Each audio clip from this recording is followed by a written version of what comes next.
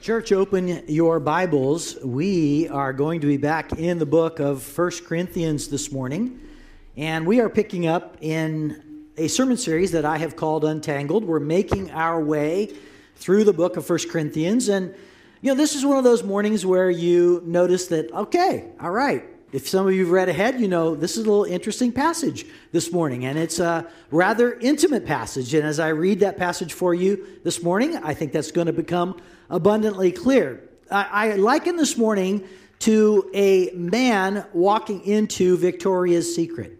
All right? And I'm just saying, as a man, you've been in the mall, and I don't even know the status of malls. I mean, will we even have malls, after the coronavirus? I don't know. But, but when we had malls and a man would walk in the mall, you kind of knew Victoria's Secret was over there, but, you just didn't really do much with it. And if you ever walked into Victoria's Secret, it was just an awkward moment. It's like, where do I go? What am I looking for here? I seem a fish out of water, so I don't know what to do with this. And so awkward might be a good way to say is the feeling that you as a man might have with Victoria's Secret. Well, today is the potential that you're going to feel some of that as we make our way into the passage. I want to remind you about something this morning. This morning I want to remind you that Christianity has been called a hot religion. What do I mean by that? Well, a cold religion would be a religion in which you are being called to kind of disassociate with life. That life is an illusion, some would say. And so you're really pursuing something that is more of nothingness. You're trying to detach from things.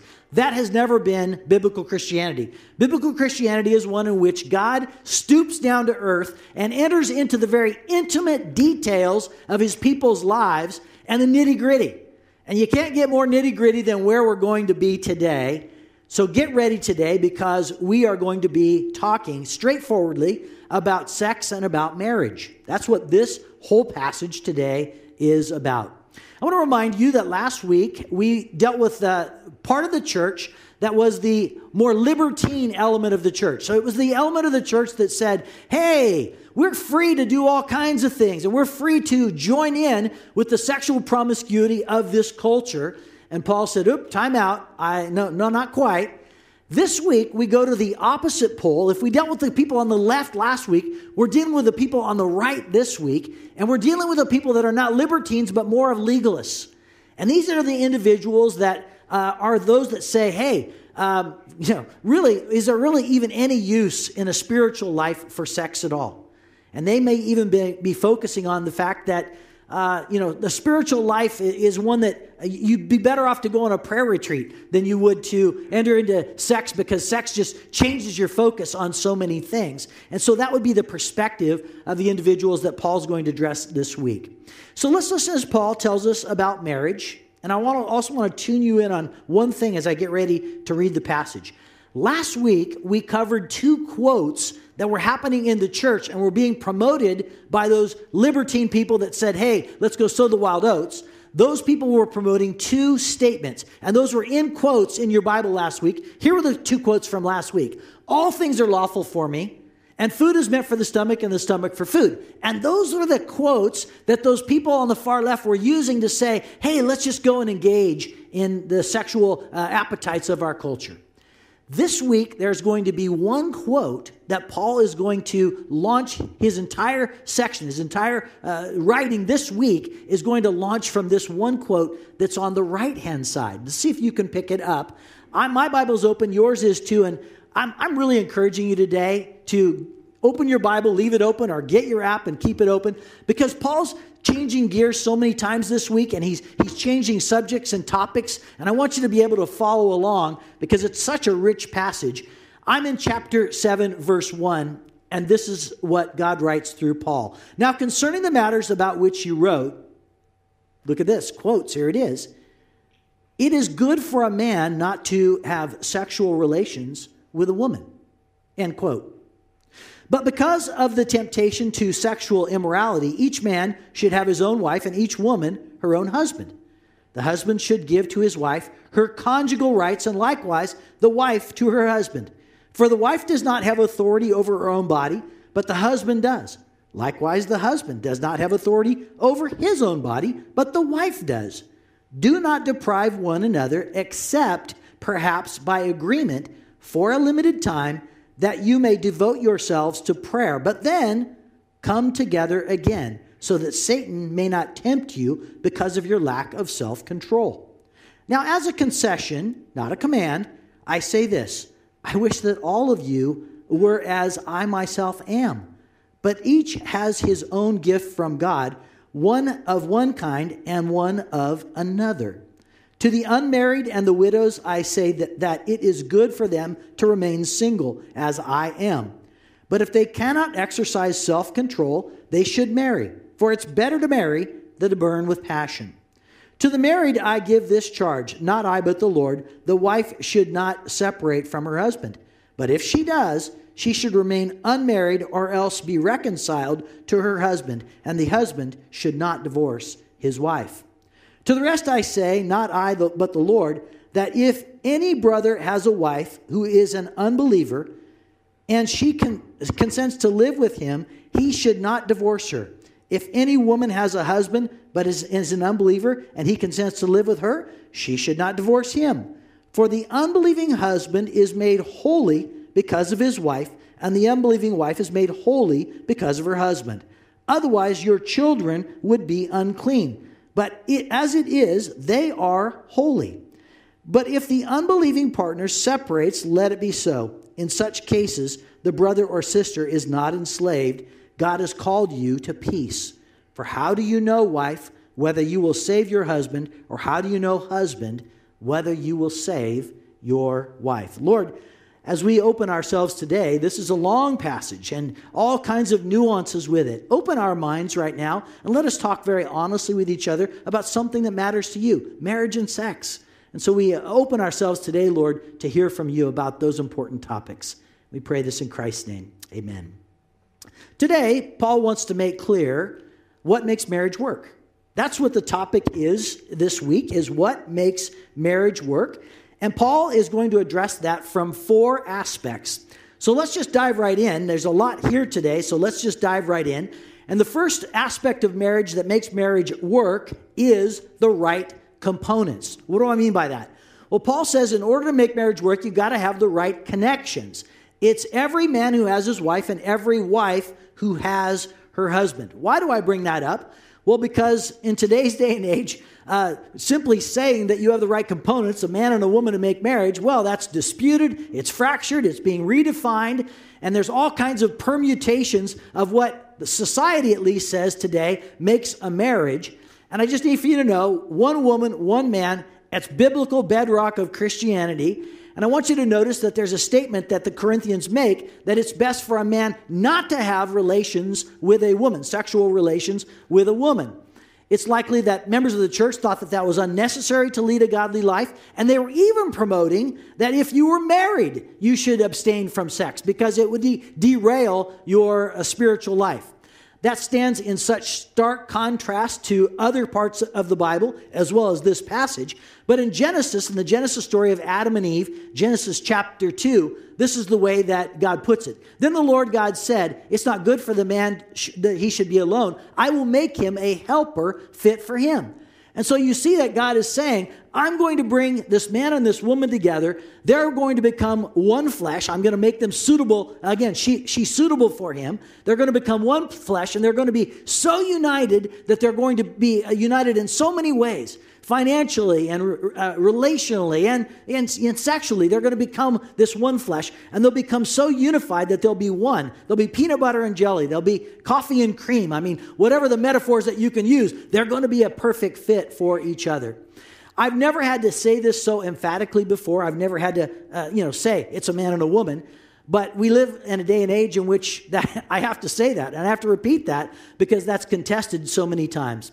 I'd like to give a shout out today to marriage and the benefits of marriage. And I'm reading from an article today that's from a magazine called The Week. It's a secular publication, actually, but I think they really put it well. Here's what they say. Want to help America's economy and yourself at the same time? Then get married. The advantages of raising kids in a stable household are well documented. Children of married parents are more likely to graduate high school, less likely to go to jail, and more likely to delay sexual activity. kids from single-parent homes are 5 times as likely to live in poverty. Men who marry, research has shown, are more productive at work, are better paid, and are more likely to be employed than unmarried counterparts. Economist Stephen Moore has pointed out that marriage is a far better social program than food stamps, Medicaid, public housing, perhaps even all of them combined. Yet despite the advantages of married life, single-parent families have exploded. Today, more than 40% of American children are born out of wedlock. To restore the vigorous economic growth that built America's middle class, we need to restore the pro-growth institution of marriage. To that I say amen. That's a great thing. And there's so many benefits that flow from that into our society. So again, what makes marriage work? Well, the first thing that makes marriage work, it may sound very obvious, but it's the right components. It's one woman and one man who are brought together under God.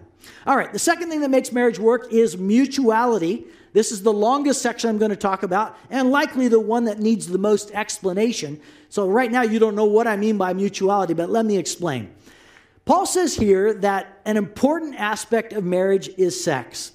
In fact, it's so important that he launches into this by saying that every husband owes his wife her conjugal rights. And I know that's a word that's a kind of a strange word now. In fact, every time I think of conjugal, I think of prison. I don't know why, but I think of prison.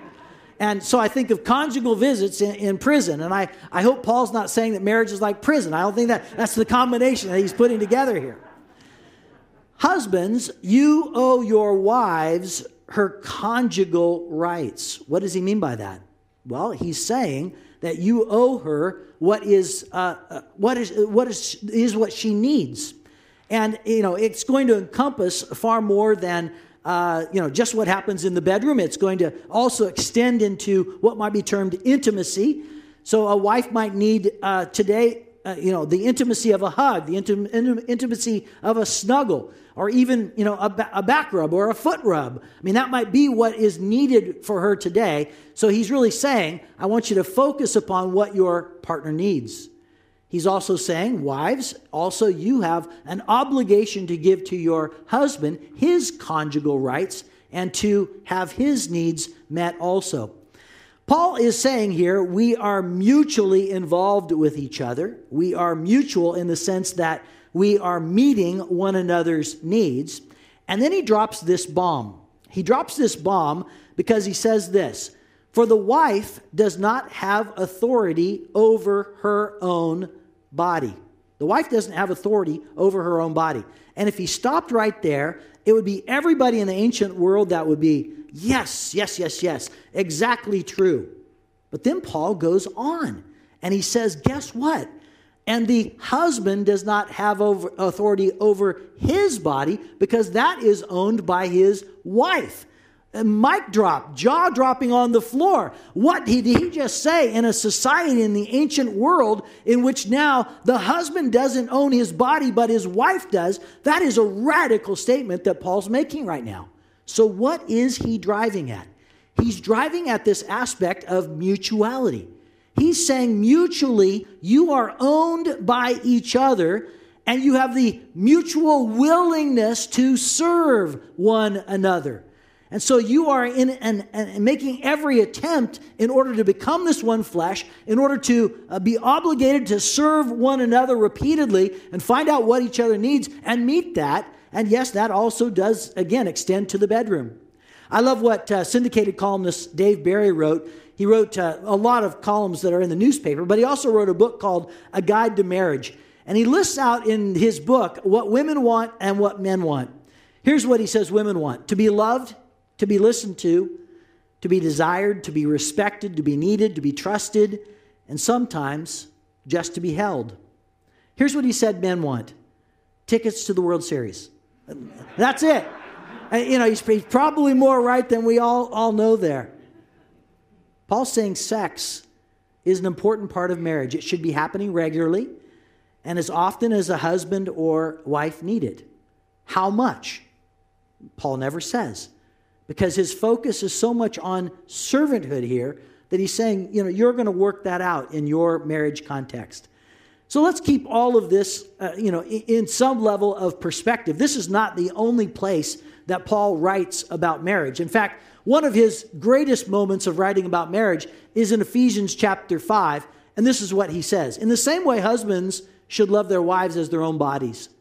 He who loves his wife loves himself. For no one ever hated his own body or his own flesh, but nourishes and cherishes it just as Christ does the church. And so Paul's saying, husbands, would you ever do anything to injure your wife or harm her in any way or ask her to do something that would be detrimental to her? No, you wouldn't do that, because it'd be the equivalent of taking a hammer and smashing your own thumb, and you'd never do that. So he's saying you're one flesh, and you're brought together in this one flesh union, and you're there to serve one another. Well, there's one more piece of this mutuality we need to explore together, and it's a time at which Paul says you would suspend sex or put that off with each other for a time, and he says that's in the instance of prayer. He's saying sometimes prayer is so needed, sometimes prayer is so important, you want all of your faculties, all of your emotions pushed into that environment of prayer, that you would withhold having sexual relations with each other as husband and wife. But notice that he places some parameters around that of when he says you deprive one another. And this is what he says. There's 3 of them, of conditions of when you deprive each other.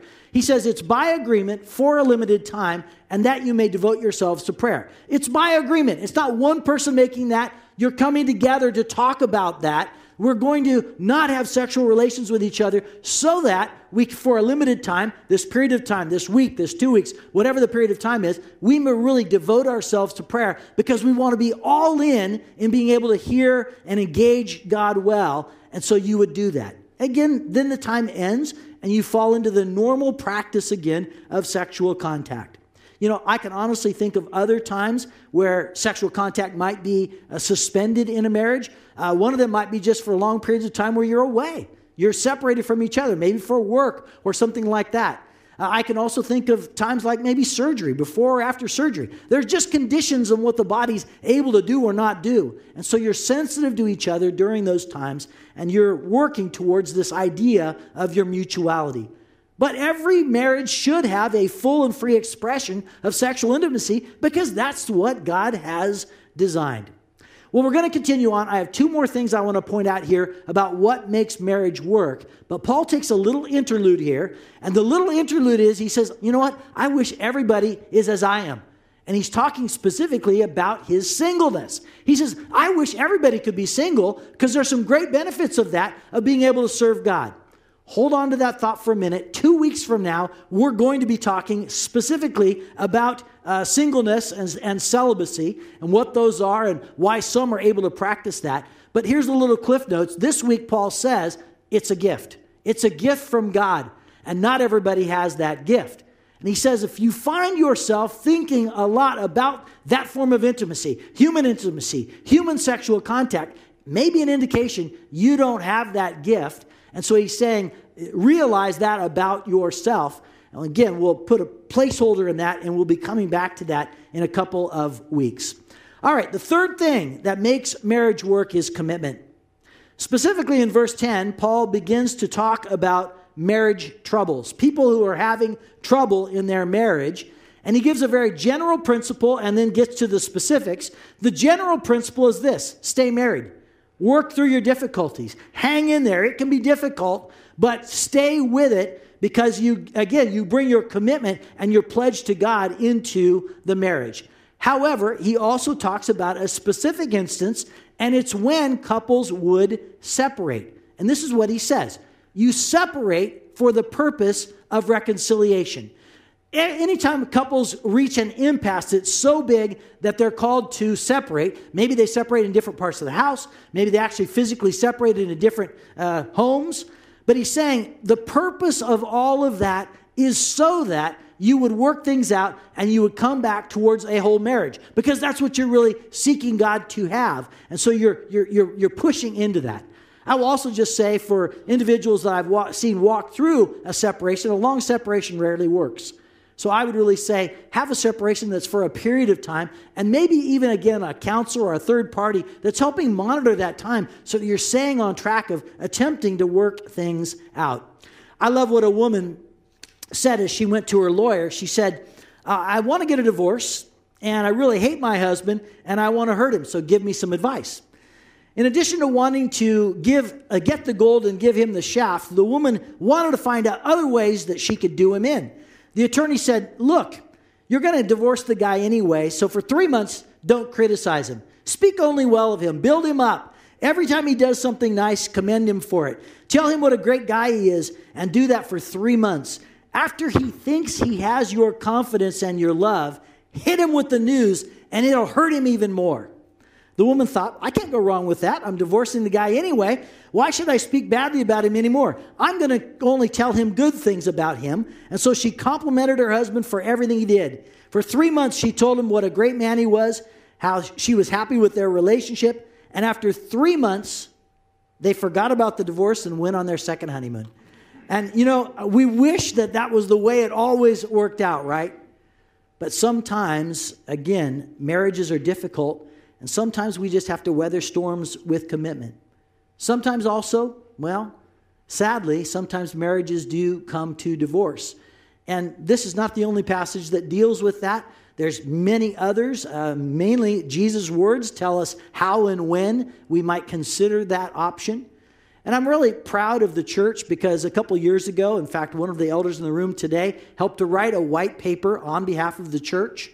And the white paper spells out in detail our theology about marriage and divorce. And if you ever want to see that, email me. I'll email you the PDF file that has that. But again, it's not for the faint of heart. 35 pages. So, we spell out in detail what we are believing about those important issues of life. And, that really, it was worthy of our time to do that. Marriage is never easy. It's always going to take commitment. I have one more piece I want you to see today. And the last thing that makes marriage work is abundant blessings. There were some people that were saying this. They were saying, if we are now married to these non-Christians, we should divorce the non-Christian spouse and marry a believing spouse. And this, of course, was a pretty big deal in the Corinthian church. Why? Because almost all of them were first century or first generation believers. They had nobody in their city had ever trusted Christ before. They were the first ones in. And so their spouses looked at them and said, you're not normal anymore.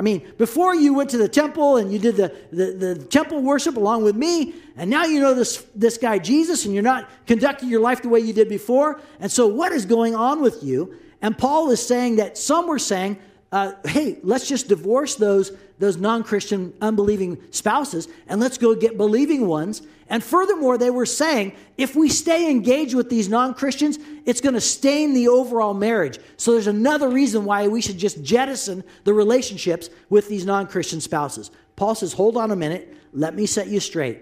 He says, first, if you have an unbelieving husband or wife and they are willing to stay with you, do it. If you have an unbelieving spouse and they're wanting to divorce you, allow it.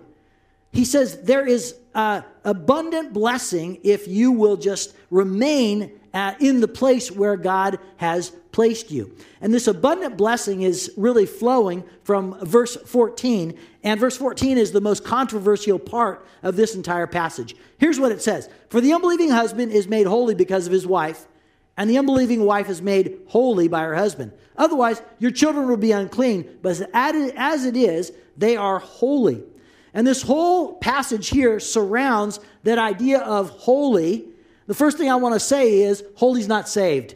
Holy is not saved. So some might look at that passage and say, well, just because one spouse is in Christ, it automatically makes the other spouse in Christ. That's not what he's saying. And here's why. Here's our greatest evidence of that. It's verse 16. And Paul says, stay with your unbelieving spouse because guess what?